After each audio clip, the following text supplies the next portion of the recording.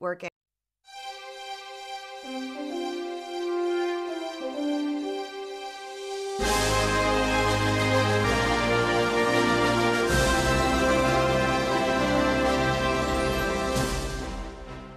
Okay, welcome back, Manifestors. It's an exciting time to be alive because we've got our second return guest of the season already.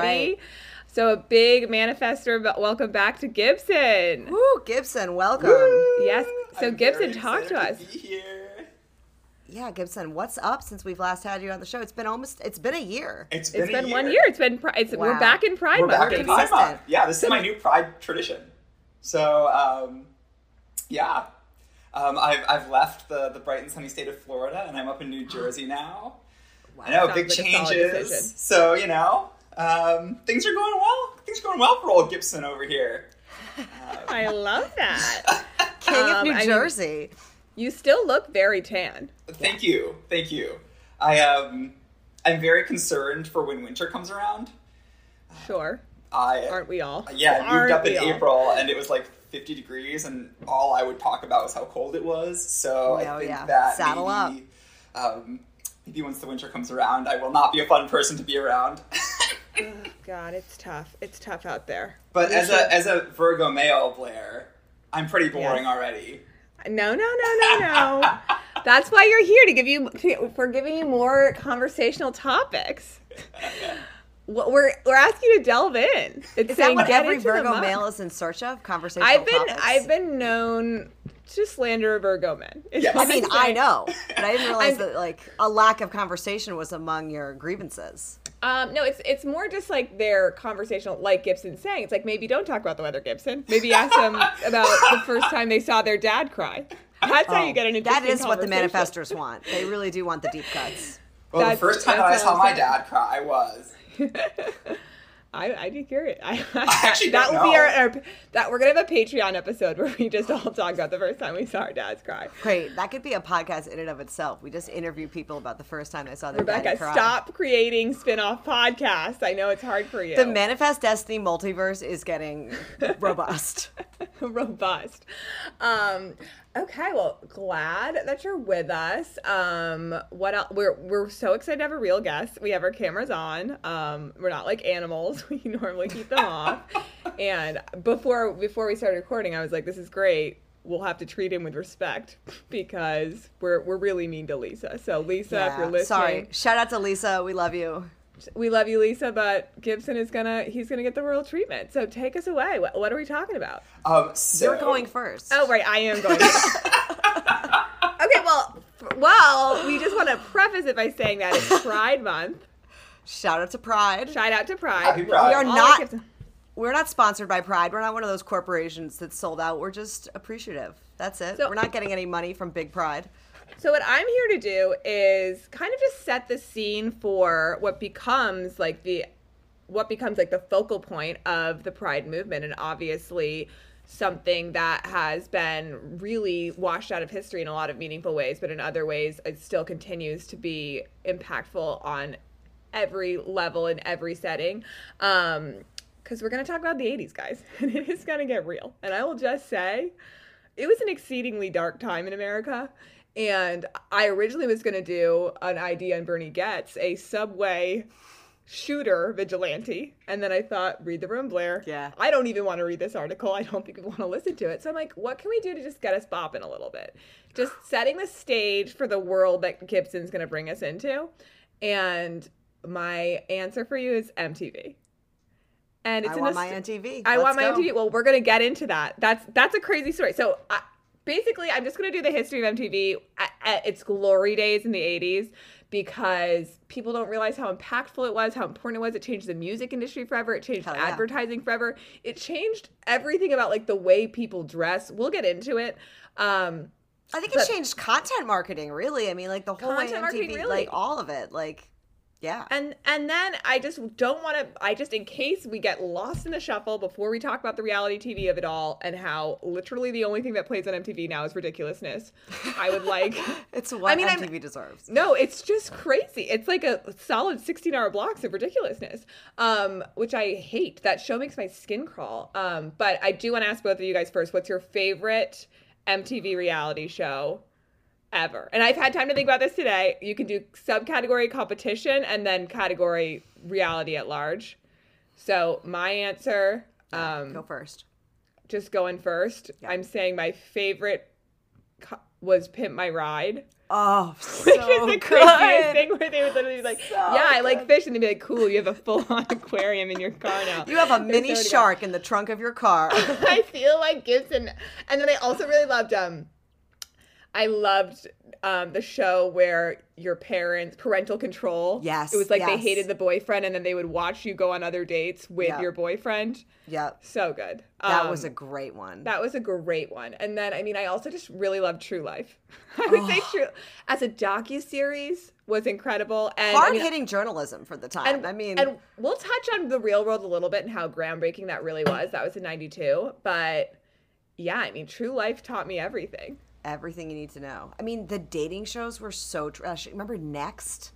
Like, Oh my God. I think about the next so- bus all the time. Every time I see a bus. yeah, literally Next. Oh. I'm like, I hope there's 5 hot singles waiting to go on a date right now. Room Raiders, when they would like go into their room and go through their shit Oh my and God, then I'm decide if they so wanted to date them. glad we're talking about this. So and every good. like 6th episode, like someone would find a vibrator and, and Yes! they'd be like, coming up next. That's a slut. Yeah. Oh, so good. My Super such Sweet good times. 16. Oh my God. I forgot about my Cribs? favorite. Okay, wow. Are we too old for you, Gibson? Are you So not? I Yeah, have to be Gibson. honest, I Oh, did not no! watch a lot of MTV reality TV. Oh my gosh, Gibson, I Yikes. I have totally set you up for seen- failure. I know. I've seen some episodes of Next. Well, okay, I've seen one episode of Next. It's the gay episode, and it was It's the best one. Well, in celebration of Pride. Well, I forgot that I obviously knew that Gibson's family they weren't really allowed to watch TV or like any fun Yeah, TV. we could watch TV. We just had limited amounts that we could watch. So we were big into like Yeah. Sabrina the Teenage Witch. Love it. Oh my God, The what is original, it? obviously, I would hope. Yeah. PBS. I love me some Oh, Cyber Chase. Zoom, Cyber Chase. Yo, Like, Zoom was the best. I can Zoom talk all was day. Zoom was so many characters, so many strong personalities you imagine were clashing backstage. I could do a whole podcast on Zoom. God. I mean, I love me I some didn't watch Arthur, much Arthur. which I recently mean, ended. And also, when- Mr. Rapper got gay married. Yeah, I mean, that's pride. Mr. Rapper is a queer icon. Like, yes. Yeah, I'm so glad we're talking about this on That's Pride. my Okay. idea today, is Mr. Rapper. Yeah. I mean, that's the culture that people are here for. Didn't mean to put you on absolute blast, Gibson, but I'm now feeling a little bit left out because I wasn't a big PBS gal because Ooh. my Oh, parents wow. were. My parents were literally just like, let your mind rot. We were late. The We've only got time shit I to watched do. these shows were at other people's houses because my mom was a PBS mom through and through, like, and a Jeopardy Yeah. household only. That and the original Star Trek were the only things we were allowed to watch at night, and we're like, all right, I guess we're gonna be nerdy Trekkies. The original, we're gonna be huge Trekkies. Yeah, So I've seen every MTV show imaginable. It's Sure. actually kind of crazy that I can even read or like speak in complete sentences. Sometimes I because of really how do much think TV you I have watch. a time turner because you watch so much TV and read more books than any other person I know, and I'm like, where is the time? Where are That's you pretty getting remarkable, that? Blair.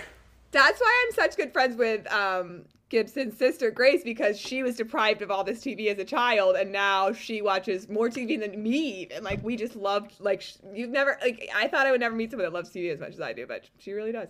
So anyway, let's get into. So Let's get I'm glad into we it. set that up. I hope that was fun for everybody at home. DM us if you're a PBS kid or an MTV girl. But basically, MTV hit the airwaves in August 1st, 1981. And basically this happened when Amex acquired Time Warner, and they were literally just trying to like find a way to sell more credit cards and like get people to sign up for their credit cards. I mean, I guess it's like advertising. It's isn't 80s new. capitalism, baby. It's at the heart Exactly. of everything. But they kind of pioneered the concept of like around the clock programming. Yeah. So there's the really obvious, like CNN was such an obvious in like people want around the clock news, like people want around the clock movies. So the HBO was there first offspring of that. So they were kind of pioneering this idea of around the clock television. And they were like, well, like, let's do it for music. And people kind of thought it was like a terrible idea at first. They said no to the original pitch. It was pitched to them as radio with pictures. And then so the whole channel got approved that it would be cheap to run because record companies would give you the music videos for free. So it's like, it's crazy because even a music video is just a commercial for that band and that song, you know what I mean? So like MTV kind of like paved this way of like just pure 80s commercialism in like just such a wild way. So it was approved for launch in 1981, but they only had 7 months to build it because they were like, this has to come out on August 1st because we want it to be like what the kids are talking about when they get back to school. And like that to this day has set a cycle for trends to like come out at the end of the summer so that it's like really pushed on you in the final days of your summer break. You're like, oh shit, I only have like 10 days to get a Kangol hat. And then you come into school and everything's amazing. But it really is crazy because like when you think about like the VMAs to this day, they plan the VMAs to be like the last weekend that you're home from school that you're home before school starts. And it's just become this like huge hype machine. And there's always like the one crazy thing that happened at the VMAs. It's like just a production hype beast machine at this point. I feel like I've said hype beast more in the last 2 minutes than I've ever thought I could. But I thought that like as a business model, it's really fascinating that like, yeah. It kind of spun out of this idea of like, oh no, we can just have commercials all the time. There should be nothing stopping us from producing commercials. The content is commercials. Like, yeah, and then add product placement in, and you're making bank. Yep, yeah. Like well, Von Dutch Search, like the chokehold they had on all of those shows, like all of those little things that would then like you'd go to the store and like have to have it and buy it. I mean, it was such like a multifaceted consumer machine. So I know. We're really talking about like the early aughts MTV, which is important to talk about. We should get into that, but I think that talks about the legacy that we'll get into of like creating this like aspirational lifestyle that's like also somewhat attainable. It's like, yeah, no, I can't live in like Nick Lachey and Jessica Simpson's house, but like I can afford a $45 Von Dutch hat, even if that is a wild amount of money to pay for an ugly hat. Yeah, for an ugly hat. I'm just glad we're touching on Von Dutch because I got one like the day they stopped being cool. Like I like saved up, was so excited, went to the mall. Finally got it. Everybody's like, oh my God, like, I can't believe you're wearing that. Like, whatever. So anyway, just in terms of trend setting and like fad forecasting, MTV was on the forefront. And then, so they started the first video ever played on MTV. This is a fun piece of trivia I already knew. Does anybody know? No. They played by the Buggles, a song called Video Killed the Radio Star. Iconic. So they were like, oh, we're being ironic, we're winking at it. And then the second song they did, Pat Benatar, You Better Run, programmed as a warning shot to record companies who are still skeptical about MTV. Okay. Wow. Fire. I know. So they came out as like kind of being like countercultural and cool. And this is a really interesting tidbit, and I feel like you'll like this, Rebecca, because you're so British, but like it began with only about 250 music videos that were on the rotation, and it's kind of what started the second British invasion with like The Clash, The Cure, like Bananarama, like Billy Idol, Flock of Seagulls, Soft Cell. I'll keep naming bands if you want. Yeah, keep going. I'm loving it. No, but it's because they kind of already had those music videos ready to go in the early 80s, and everybody else was kind of like slow to catch. It was a huge platform immediately. And making really that jump across the pond is so hard for artists. Like that's often where a lot of them stall, is like getting playtime on a US driven platform. But because because they randomly already had music videos that they gave to this company for free, they all got really famous, or it was like a major factor. And also it's really interesting because they kind of launched this in like small towns first, and then it went out to the bigger cities like over time as MTV got more popular. So it was like, oh, do you live in an MTV town or not? Like that was like the cool thing back then. And people first noticed it because they were like, why are all these kids in like Indianapolis buying like Duran Duran albums? Like this is like, they literally couldn't figure it out. Like it was like a puzzling thing. And then they're like, oh no. So it obviously creates this huge, so transitions to a quick fun fact about Duran Duran. they saw MTV and like they're like, we can break the ban in America if we just make the craziest music video ever that'll get people talking. A visionary. This man's a visionary. So he's like, I want to make a video featuring a catwalk show with models, sumo wrestling, and sex. That the video was for Girls on Film. And like MTV edited a little bit, but it still caused a stir, gets the attention that they wanted, and suddenly every band wants to make a video like that. Like every band wants to be like create this crazy video that everybody's always going to talk about, and like that's still the model of like how to get your song noticed, which is insane with like Vimeo. Like it's not even about MTV anymore, but it's like the music videos have such a symbiotic relationship now with like getting airplay and like creating hype. I mean, I take it a step further and say TikTok is the next end of that. That's where it's going. From the TikTok artists that they're like, the labels are forcing us to make TikToks, and if the song doesn't go viral on TikTok, then it's not getting promoted. Yeah, totally. I mean, that's a huge problem. Who was it that just... Oh, was it Halsey? I think it might have been, yeah. Yeah, Halsey just came out with a TikTok where she was like, my label is literally forcing me to pretend to, like, soft leak a video of me singing. Like, it's crazy. Yeah, it's so dumb. But interesting, no less. The next frontier. Yes, exactly. But, so then...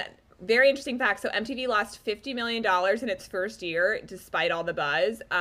But it wasn't because they only had 250 videos like for free, and they needed to convince record companies to like spend a lot of money making big extravagant videos to like expand the roster and the appeal so that they'd get more advertiser. But they were like, the record companies were just slow to come around. Story of the record industry is like, you guys need to learn how to adapt here. Yeah.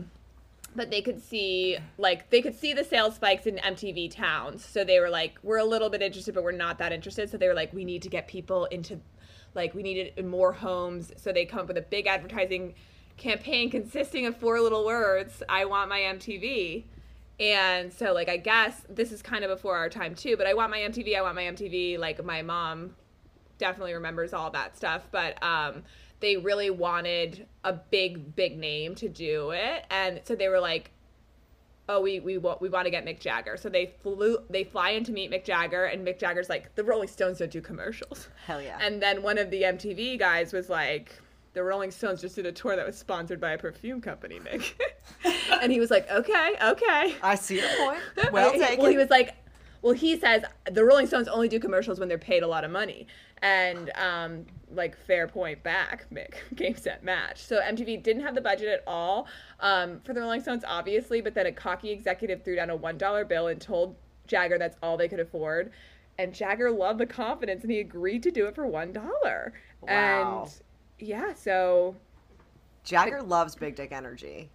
Like, you know, just he to, might have like, pioneered it. To be a white man. Can you imagine sitting across the table from Mick Jagger and just slamming a $1 bill on the table and being like, I want you to do this for mono no to mono, yeah. Wow. Can you imagine having $1 to spend? Yeah. Like, yeah. Nowadays, no, I really who has that? Can you imagine Not in having this a economy. roof over your head? Yeah, so anyway, so once word got around that Rolling Stones were doing it, it's like all these other singers were like, oh, I'll do I Want My MTV commercial. And it was, so basically...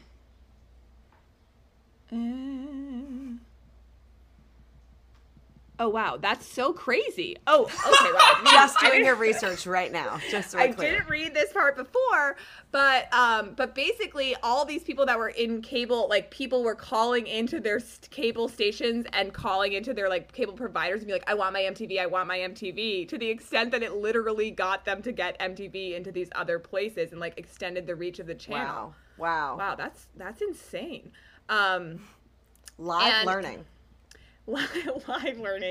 And what's also really cool about music videos that didn't exist before is that it's kind of become a nursery for like Hollywood directors to like cut their teeth and like get exposure and like show what they can do in like a smaller, lower budget format than a movie. So like Michael Bay and David Fincher were both like very noted music video directors in the 80s prior to getting like their breaks as like directorial debuts.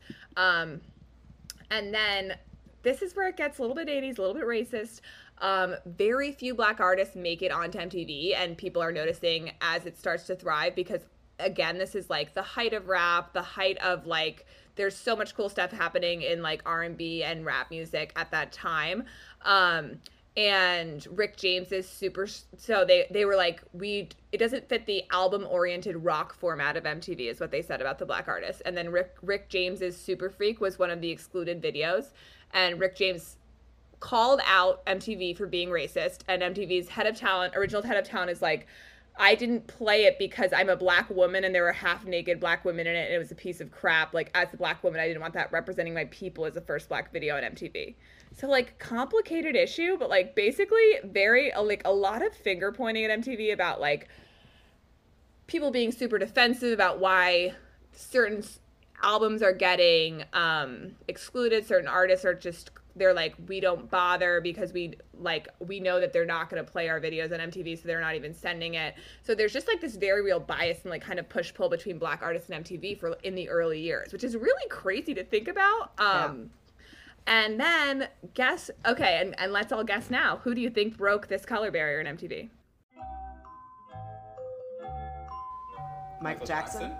Yes! Oh my god, you guys are so smart! Okay, wait, that was the exact time. Nailed it. Very good timing. I was getting nervous there. But so well, we both watched a lot of Jeopardy when we were growing up. Yeah, who is Michael Jackson? Yep. So anyway, Michael Jackson really struggled to get on MTV prior to 1983, which is insane. Yeah, I mean, it's Michael Jackson. This is literally, he's putting out Thriller, and he submitted the video for Billie Jean, and he's like, I'm not even sure if they're going to air it. Like, they literally weren't going to air Billie Jean, weren't going to air Thriller. Like, this is, like, the #1 album ever, but they were like, no, it doesn't fit our, like, rock album aesthetic at MTV. Psycho. And then CBS Records, the head of it, Walter Yetnikoff, who was representing Michael Jackson, and was like, I will pull every single artist from my catalog from MTV if you don't play Michael Jackson right now. Wow. And, like, he had Billy Joel, Ally. Cyndi Lauper, Bruce Springsteen. Like, he had so many white people that they needed that, like, so yeah, Walter Yetnikoff, like, say his name, like, real ally. What's his birthday? No idea. He's definitely not famous enough to have a Wikipedia page. He is a literal random footnote. Yeah, he should be. We should add one. We should start adding to Wikipedia as we, like, come across people that we deem important enough to have their birthday on Wikipedia. And we're just reaching out to their, like, families. I mean, I have a White Pages subscription. I can find half these people. He's probably still alive. This was, like, less than 30 years ago. Ancestry.com has got you covered. They are not our sponsor, but they could be. Hit us up, Ancestry. Wait, okay, never mind. Oh? He does have a Wikipedia page. He died this year. He died in August 2021. Oh my god, R.I.P. And guess where? He was born in Brooklyn and died in Bridgeport in the Wow, Cut. in the Connecticut.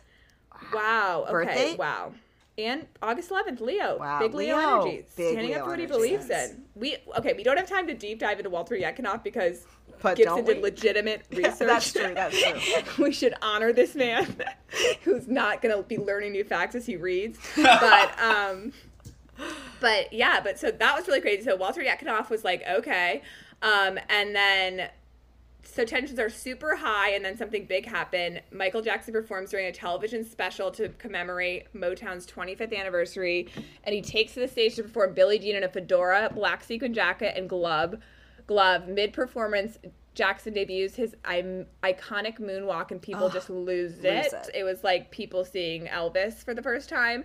And after that, Thriller began to sell 1 million copies a week, and Jackson was like a certified solo artist. And, you know, MTV just had no choice but to come around, put Billie Jean in a high rotation. And here's another crazy thing I learned on the subject of Michael Jackson. Who do you think coined the term King of Pop for Michael Jackson? Did he coin it himself? Yes, Gibson. Who is he coined it himself? Gibson, because Double Jeopardy. This is like really crazy. I mean, whatever you think about Michael Jackson, because he is a pedophile and a very mentally ill person. But in 1991, he sent a memo to MTV demanding all VJs refer to as the King of Pop. Wow. And claims the network owes him a debt of gratitude in his role for helping to build the channel's reputation, and it was also to be an apology for the days that they refused to play his music videos. So MTV VJs were literally required to call him the King of Pop on air at least twice a week. Wow. In the lead up to his new song, in the lead up to him releasing Black or White. And he's just like, I just don't think it's fair. Like, why does everybody call Bruce Springsteen the boss and Elvis the king, and I'm not the king of pop. Like, I want it all. Get yours. So obviously, in light of what we know now about Michael Jackson, that's a less charming anecdote, but it does go to show you that money talks. You make enough money for somebody, they're going to have to call you the king of pop. On air, twice a week.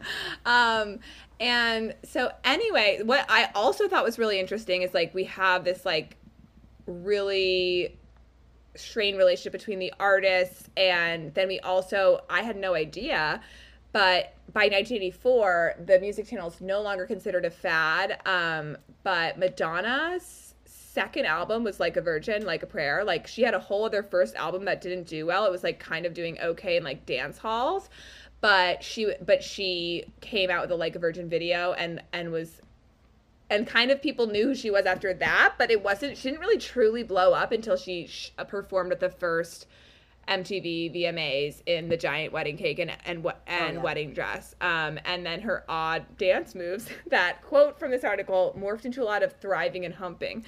Love it. So it's really interesting, like the Madonna example, she was like a nobody artist until she like did something outrageous on MTV and like did all this crazy stuff, and then like airplay begets more crazy behavior, begets more airplay. Like, she's just one example, and like the first and strongest example of like what has become the model for the music industry in general. And it's really interesting because prior to this, it's like people would just like listen to bands and like didn't really know much about like the people, but like this created a weird platform where people were like talking about music, like going on to promote their music, whereas before it was more like profiles and like print media was more the medium for the record industry. And then so it was pretty much a 24-hour music channel until like 1992 hits. They air The Real World. We had some good years in there, and now it is just back-to-back ridiculousness. But it is the 80s. It was the moment. It was truly iconic, and like everyone that is over the age of 40 like has their favorite I Want My MTV commercial. And all you got to do is like call people up. Like, that's democracy at work. Just call up your cable provider and say, I want my MTV. And what's more manifest destiny than that? What's more taking control of your cable? Like, it's love so it. True. So true. Anyway, so those were just some fun facts I learned. I didn't even really go for a straightforward history, but yeah, that's all I got for you guys. I mean, the implications are pretty far reaching. Like, it seems to like also be a little bit of a microcosm of the moment. So I'm here for it. I'm here for my MTV. I'm here for it. That was very interesting. I mean, it was super interesting, and I also just think it does like help set the stage for this like complete 80s like laissez-faire like excess environment that was just like really wild. Yeah. And the 80s is having its resurgence now. Is how we what? It's having its resurgence right now. I feel like Stranger Things. Is that set in the 80s? I set in the 80s, can't get into Stranger Things. Like, Kate Bush. Kate Bush is running up that hill, right? I'm glad you're talking about this because I have been a secret underground Kate Bush fan for years. I have loved her for so long, and she deserves the recognition she's getting now. It's not that much of a secret. Not of a secret. Every time I have more than 2 glasses of wine, any variety really, I put on Wuthering Heights by Kate Bush.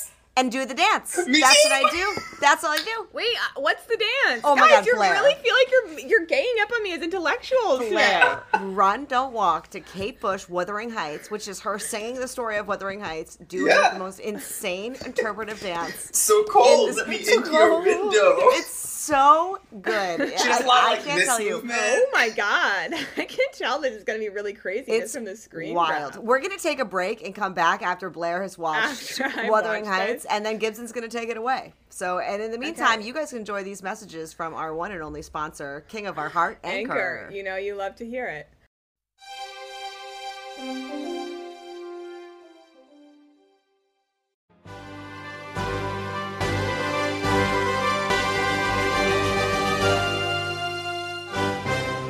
Guys, we are back with Gibson after some manic energy regarding music television in 1980s. We are getting into it with Gibson. Gibson, talk to us. Hi. Hi. So, for Pride Month, I wanted to talk about, well, let's see. For Pride Month last year, I talked about Stonewall, which was a huge moment in the gay liberation movement. And flash forward a couple decades, and you find another huge moment in the fight for equality, but it's a lot more tragic. And so this week, I wanted to talk about the AIDS epidemic. But more specifically, I wanted to talk about ACT UP, which was a grassroots direct action organization that really forced the country and the world at large to confront AIDS when so many would have rather just turned a blind eye. ACT UP's direct action really changed the way that America was addressing or not addressing the epidemic, and the effects of their activism can still be seen today. So, to set the scene, the year is 1981. MTV has just launched. Ronald Reagan is the president, which is going to be important later. And in many states, you can still be fired for being gay. Likewise, in many states, gay sex is outright illegal. And in July of that year, articles start appearing about a rare cancer found in gay men. And that cancer turns out to be something called Kaposi's sarcoma, which affects individuals with immune deficiencies like AIDS. And initially, the CDC refers to this mysterious illness as GRID, gay-related immune deficiency disorder. And by the end of 1981, there have been 337 reported cases of the illness in the United States. And of those cases, 130 are dead by the end of the year. Oh, fast. Yeah. So I didn't realize it was that quick of a progression. It came and then bam. So September of 1982, the CDC uses the term AIDS, standing for Acquired Immune Deficiency Syndrome. And at this point in history, AIDS is a death sentence. No one's surviving. By the mid-1980s, the average time from diagnosis to death is 15 months. Wow. Yeah. People with HIV and AIDS are facing huge amounts of discrimination. There's no viable treatment available. The FDA is slow-walking drug approvals. If you're a single man who lives in a predominantly gay neighborhood, or if you have a quote-unquote gay job like hairdresser, some insurance companies won't cover you. And what? Yeah, isn't that wild? And then can they say that's why they're not covering you? I don't know. In the 80s, probably. Yeah, they're like, we're not the same protection, like legal protections at the time. Wow. That's wild. And so beyond all of that, the president is staying silent. Reagan doesn't publicly utter the name of the disease until September of 1985, which is 4 years after the first news reports about the virus had come out. And even then, it was only because he was asked about it at a news conference. He doesn't actually give a major speech about AIDS until 1987, after 36,058 Americans have already become infected, of whom 20,849 have died. So and he just didn't address it up until that point? He didn't address it up until that point. Wow. Yeah. The White House was remaining... Sorry, I'm just my mind is so blown by the numbers. I guess it's you would think I learned more in the last 2 years about how viruses flower and spread, but that is just shocking to me that it started out so small and happened that quickly. Yeah. And that it's also they didn't know how it was spread at first, right? They didn't realize. Blood transmission, that's so crazy. Or through sexual contact. There was a lot of conversation about it being transmitted through spit. So that was a huge myth that had to get dispelled eventually. I don't know about you guys, but in health class in middle school, we still watched those videos about you can't get AIDS from kissing or water fountains. Yeah. So but when did they figure out that it was sexually transmitted? I don't actually know. I'm sure I could find that answer out. No, Gibson, you don't do a lick more research. Yeah. You've done enough. You're here. You've done 75% more than Blair on any given Sunday. On any given Sunday. Don't worry about it. But that's just crazy, the virology of it. And it is crazy just to think back to not knowing how it was spread, not knowing why it was affecting you.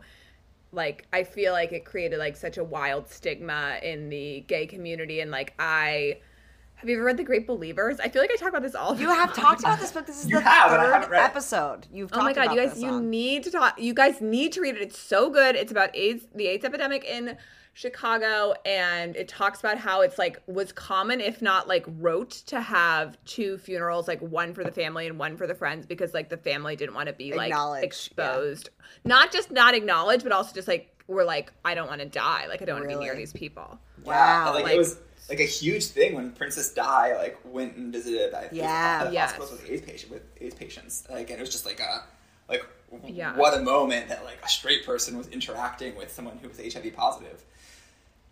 Anyway, so I think a quote that I found that I think really sums it up is by an author, Sarah Schulman, who wrote "Let the Record Show: A Political History of ACT UP New York from 1987 to 1993."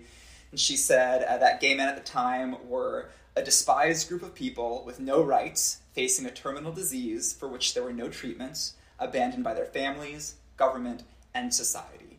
And it's in the face of all of that that ACT UP is born. So there were already activist groups like Gay Men's Health Crisis, and they were providing counseling, but some people felt like not enough was being done. And Larry Kramer is one of the more well-known of these activists, and he's like big mad. And Larry Kramer was born on June 25th of 1935, so that makes him a Cancer. Same birthday as Jen. Shout out to Jen. Shout out to Jen. So yes, very protective, maternal energy. Cancers are very like they're the ultimate feminine sign. Like but they're also like a real leadership sign. Like they really practice a lot of soft control. Like I feel like that really defines Jen. Yeah. Like, shout out to Jen. Haven't seen you in 10 years. What's up, girl? Congrats on the baby. But I do think that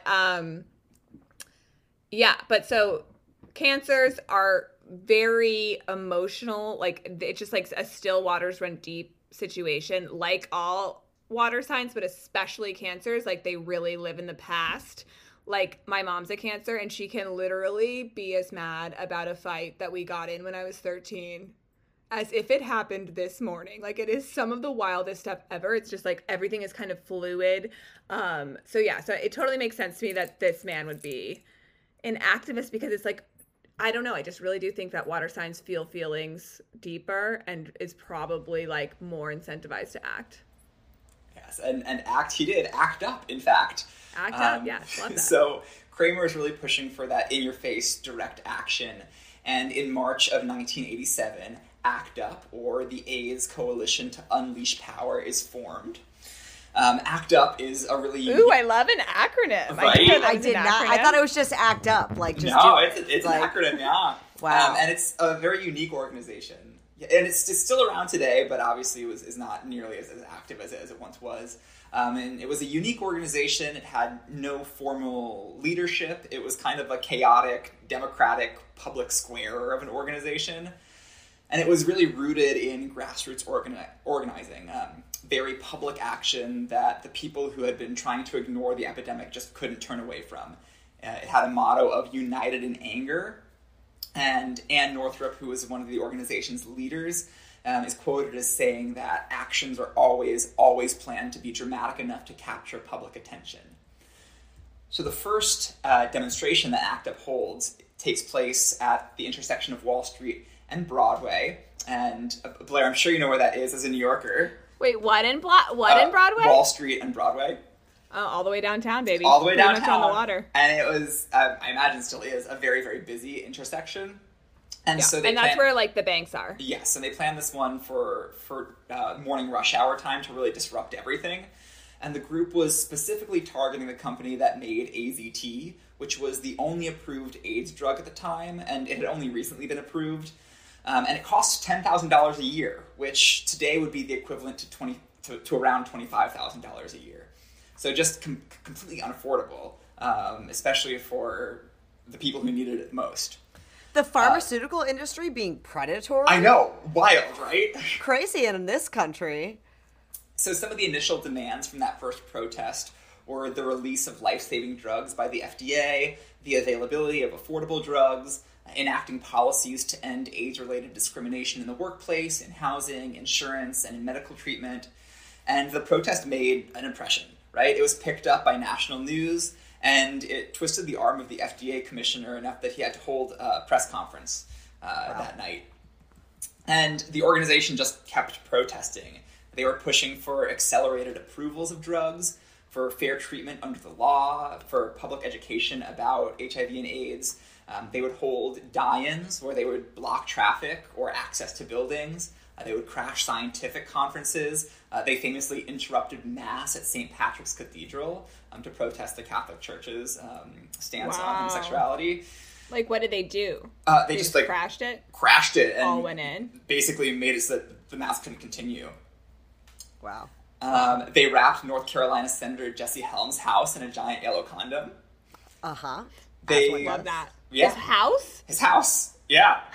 I mean, I don't know the logistics of it, but apparently it was but it happens. Yeah. It's like while you were sleeping, he you wake up, opened his window. It's like you've been toilet papered, rubber. but condomed instead. Condomed. Wow. ACT UP really understood that most people thought that AIDS wouldn't affect them personally, that it was a gay disease, and because of that, people didn't feel pressure to do anything about it. So ACT UP really forced them to confront AIDS.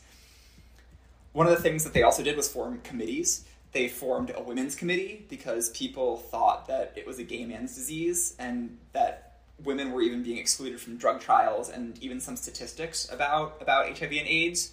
There was a famous quote from ACT UP that was, women don't get AIDS, they just die from it.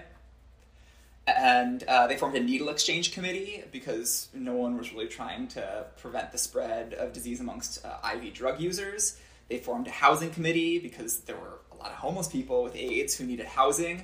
And one of their more well-known committees was the science committee. It was just average people who were doing this research on immunology and virology.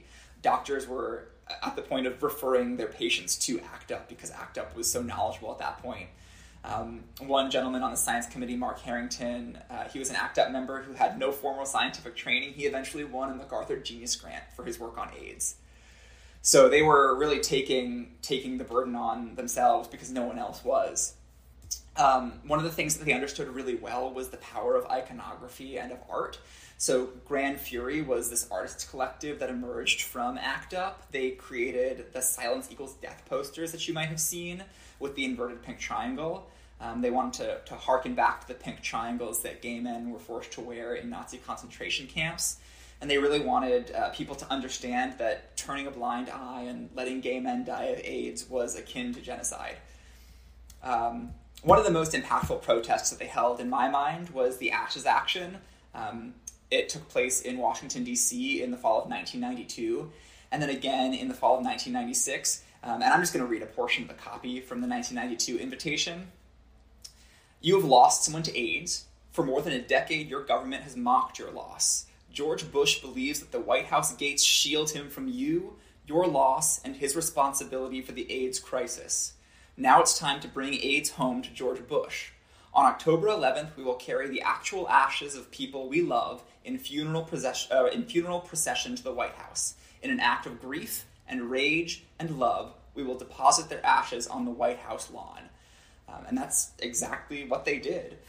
The Ashes actions always stand out to me because, I think nowadays it's really difficult to grasp just how high the stakes were for those who were most at risk of contracting HIV.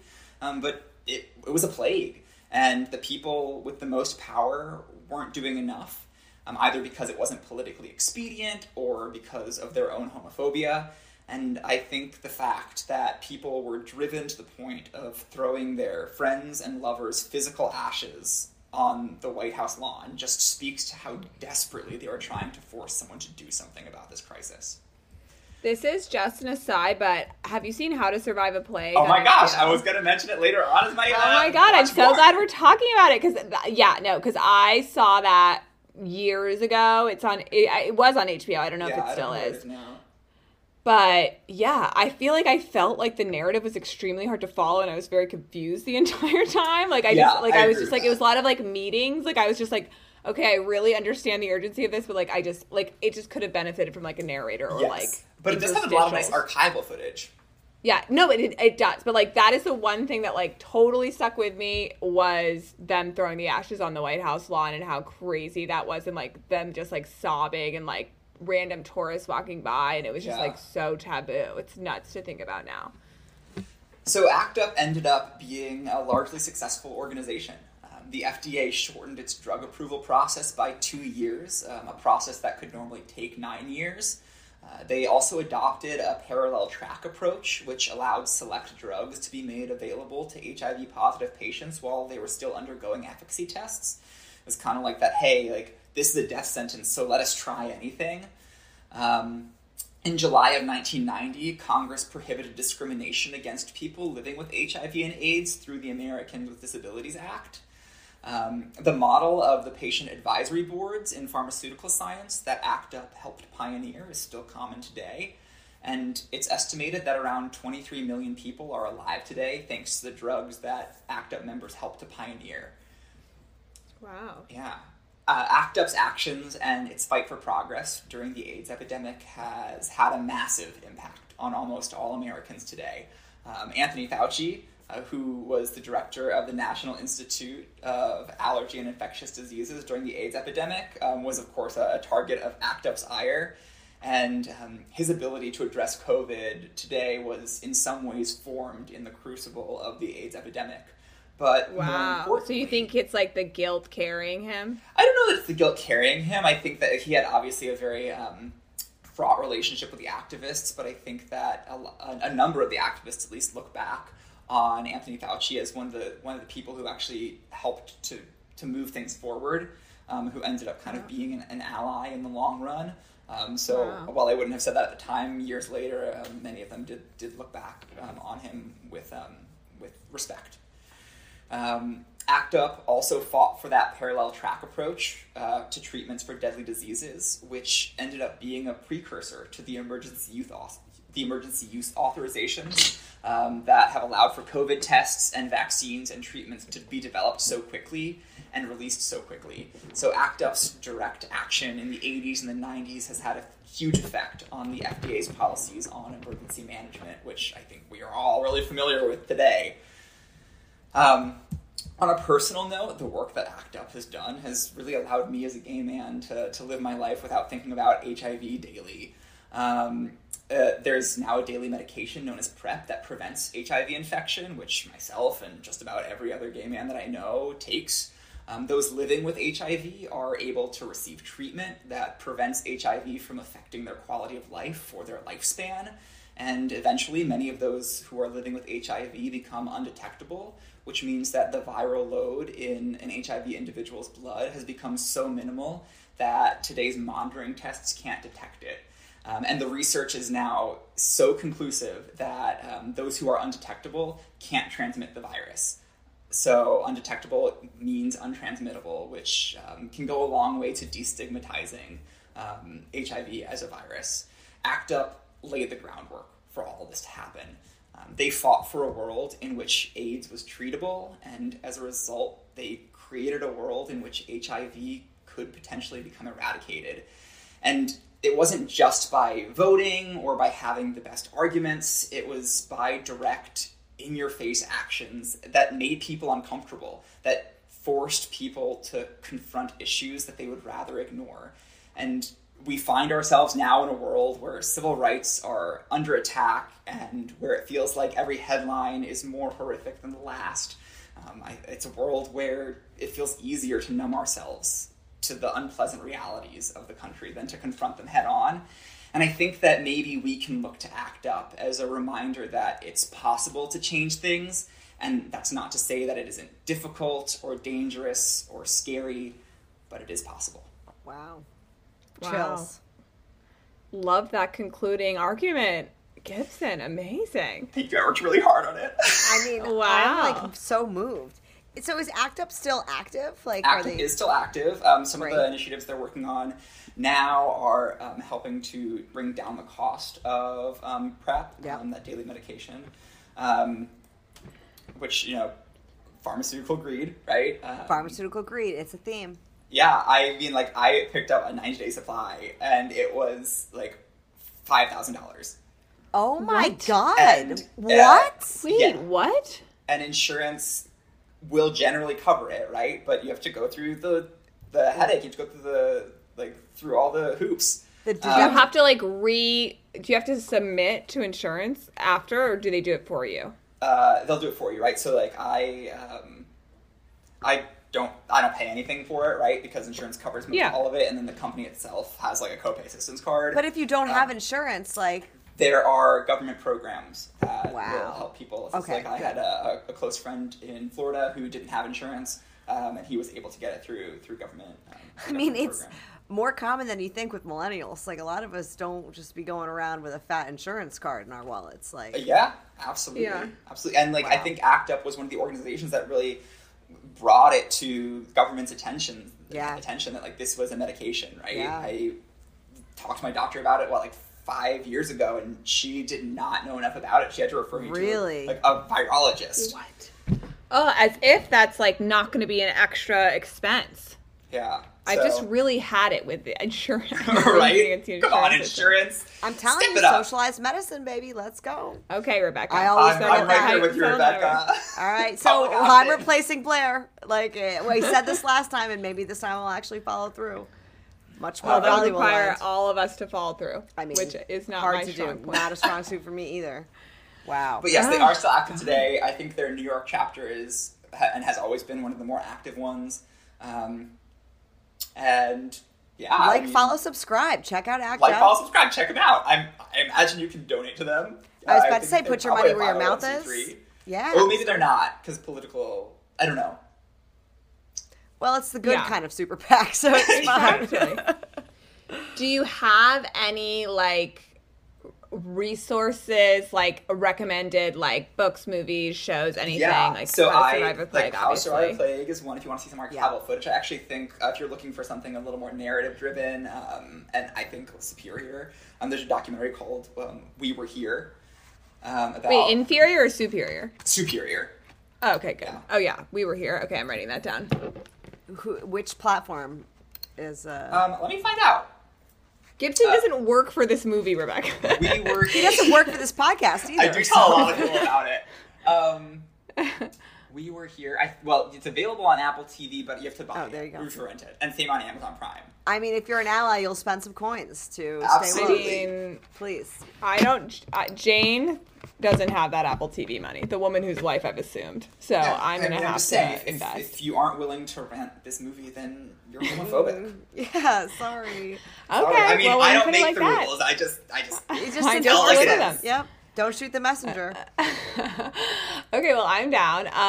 Okay, great. So I'm in this celebrity memoir book club, also with Gibson's sister, and we recently read Jonathan Van Ness's Over the Top memoir, in which it was really interesting lens with which to view HIV and AIDS, because she talks about she's positive, right? Yes. Yeah. They are positive. Ooh. I think I think she, they. She, they? Okay, well, I mean... be wrong. She has a great sense of humor around the book. She's like, it changes all the time, girl. Yeah. Shit, call me whatever you want. But, so we read Jonathan Van Ness's, and but his diagnosis is, obviously, shattering. He's so upset. His mom is there, and she's just his mom's reaction is kind of broke me more. And then once I had the information, I was kind of oh, this is not really that big of a deal. And I think he just is maybe even perhaps at an undetectable level, but it was just a very interesting lens with which to view HIV now. And it's also just a really funny book. So, if you're looking for a fun summer coming of age film, it's fiction. I think it's called. Always am looking to come of age in the summer. It's with Troye Sivan. He's an okay actor. It's an okay movie. It's kind of fun and indie. Troye Sivan and I have the same birthday. Oh my gosh, really? Yes, June 5th, baby. Wow. It was just Blair's birthday. Happy birthday, Blair. 31. And it's about this high schooler who finds out that he's been exposed to HIV, and he has to wait essentially 3 months to find out if he's actually positive or not. And so he spends his whole summer kind of waiting. Oh my gosh. That's so crazy. Okay. And to bring it all back around, right, to MTV, The Real World San Francisco made huge waves by having bringing it back around. If not the first openly HIV positive cast members on television, which was a huge Pedro, I was about to say, right? I was going to say Pablo, but it's Pedro. Yeah.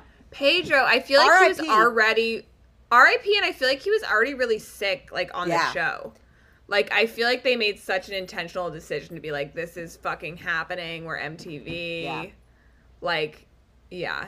And it was early. I mean, that was like one of the early seasons of The Real World. Yeah, that was probably like 93, 94. Yeah. My question, if you don't know, it's totally fine, Gibson, but I am curious, like, when did the retrovirals and medicine become so good that it was no longer a death sentence? Like, you had to, like, put a, like, year, like, time frame-ish on it. Even a decade. Because I feel like it was... Huh? Even a decade would do. Even a decade would do. I think mid-90s. Because AZT was not particularly effective, right? Like, AZT would lower your viral load for, like, a few months, maybe, and then it would go back up. There was a very controversial study with AZT where they were giving it to pregnant women in hopes that they could lower the viral load enough to the point that it wouldn't be passed down to their children, which ended up proving effective.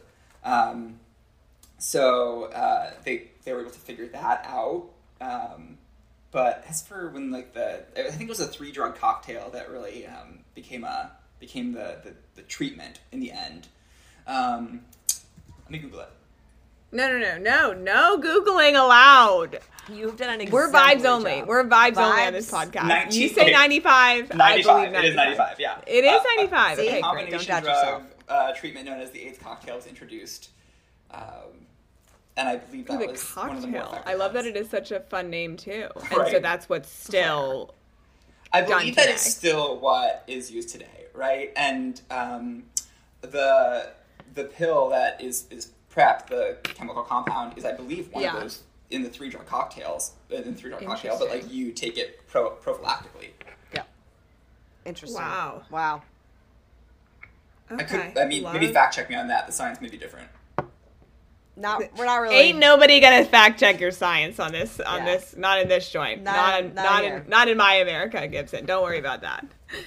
We accept that as law now. I mean, I really appreciate that I can say whatever here, and, like, you really can. Whereas, like, I'm here, like, researching, like, trying to, like, double source everything before I present it on this podcast. So I love that you dropped an actual source. Like, I don't think anyone in this podcast has ever cited a source. Like, we usually just allow me to cite my source, which was like 28 fun facts about MTV.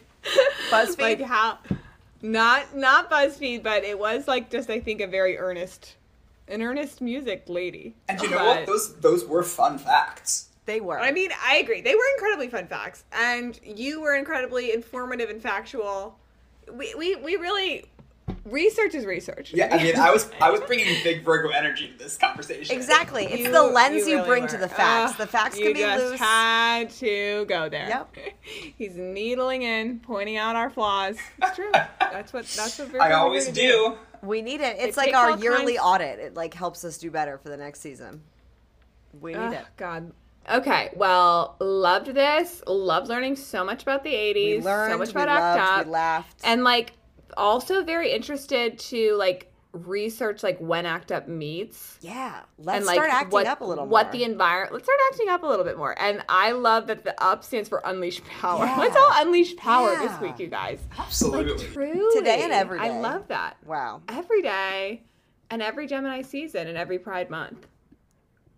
And on that note, Gibson, do you want to do a celeb spot and take us out? Do you want to do a celeb spot? Do the bye? Okay, bye. Oh, so good. That was a really good one. So good.